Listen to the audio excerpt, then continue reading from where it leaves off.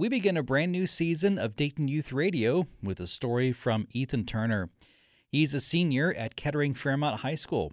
Here's Dayton Youth Radio Project Manager Basim Blunt to introduce our story. Because of COVID, Laura Hutchins and I had to teach youth radio over Zoom. And during one particular class, a group of boys were texting in the chat window. When I looked down at the screen, I read a text that said, Dayton Youth Radio sucks. Here's Ethan Turner to tell a story. My name's Ethan. I was born in Ohio. I go to Kettering Fairmont High School. I've always felt kind of weird and different from everyone. Everyone's weird. Everyone's different from everyone. So it's kind of stupid to be like, oh, I'm so special. I'm so different. I like music a lot and video games and art. I don't really like my grandfather much. He decided to come live with us. He stole my room, and I live in the basement like Harry Potter. When I first found out about Dayton Youth Radio, I thought it was a company making money off of kids.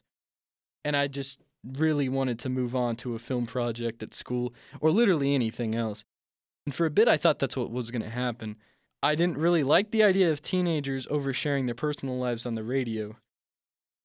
I really thought this youth radio was sketchy, kind of weird. It just sucked. It's like this cool guy that's young, like not young, but like he acts young and like can relate to us kids. Like, how are you doing, fellow kids? It just sucked. Something just felt off to me about the whole thing, and I didn't really want to be involved with it anymore. I think things are weird now with everything being documented online and everything. You can get in trouble for stuff you could have never got in trouble before because it's all on your phone. A few weeks later, Basim played a story from another youth radio station in New York. The story tackled an abusive relationship that had something to do with the police. I totally hated it, and like I said, I thought it was oversharing. After listening to the story, I almost felt angry. After I had caused the scene, Basim wanted Josh and I on a Zoom call. I rolled my eyes but got on anyway. It was worth it because that day I learned a lot about WYSO. Basim wasn't talking all professional and he wasn't acting all uppity, and he was opening up to us, and that made me feel more comfortable. I learned that WYSO was a non-profit and that they don't even have that much money.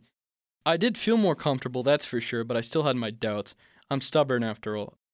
I felt like my privacy was being breached in a way by having to get on the radio, but I forgot about it and went to bed. I wish teens would make stories about mental health and all that jazz. I don't think it should be filled with trash about legal family business. If someone wanted to do that, I think that makes them really strong, but it's not the kind of thing I'd want to do. I felt better about youth radio after all of that because it gives kids a voice, and people usually want to shut us kids up. So all I'm trying to say is that at first it looks weird and it seemed really dodgy, and I kind of just wanted to avoid it at all. But after looking back, I just don't really think it's that bad. I used to think it really sucked, but I feel a lot better about it now, and I'm glad I was able to do it. I think youth radio has its place because I think teens do need to stick up for themselves. I think with my story is, like I said, I feel some kind of relief after telling the story. I feel less angry and anxious about the whole thing, and I'm glad I came to the radio station. It was a good time. It was really cool here, and I'm just glad it all worked out. So yeah, that's how I'd say my story ended. For Dayton Youth Radio at Kettering Fairmont High School, this is Ethan Turner.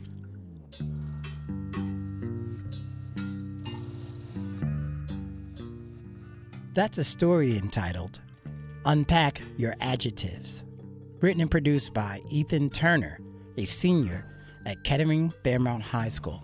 Special thanks to Laura Hutchins and Alejandro Figueroa. For Dayton Youth Radio, this is Basim Blunt.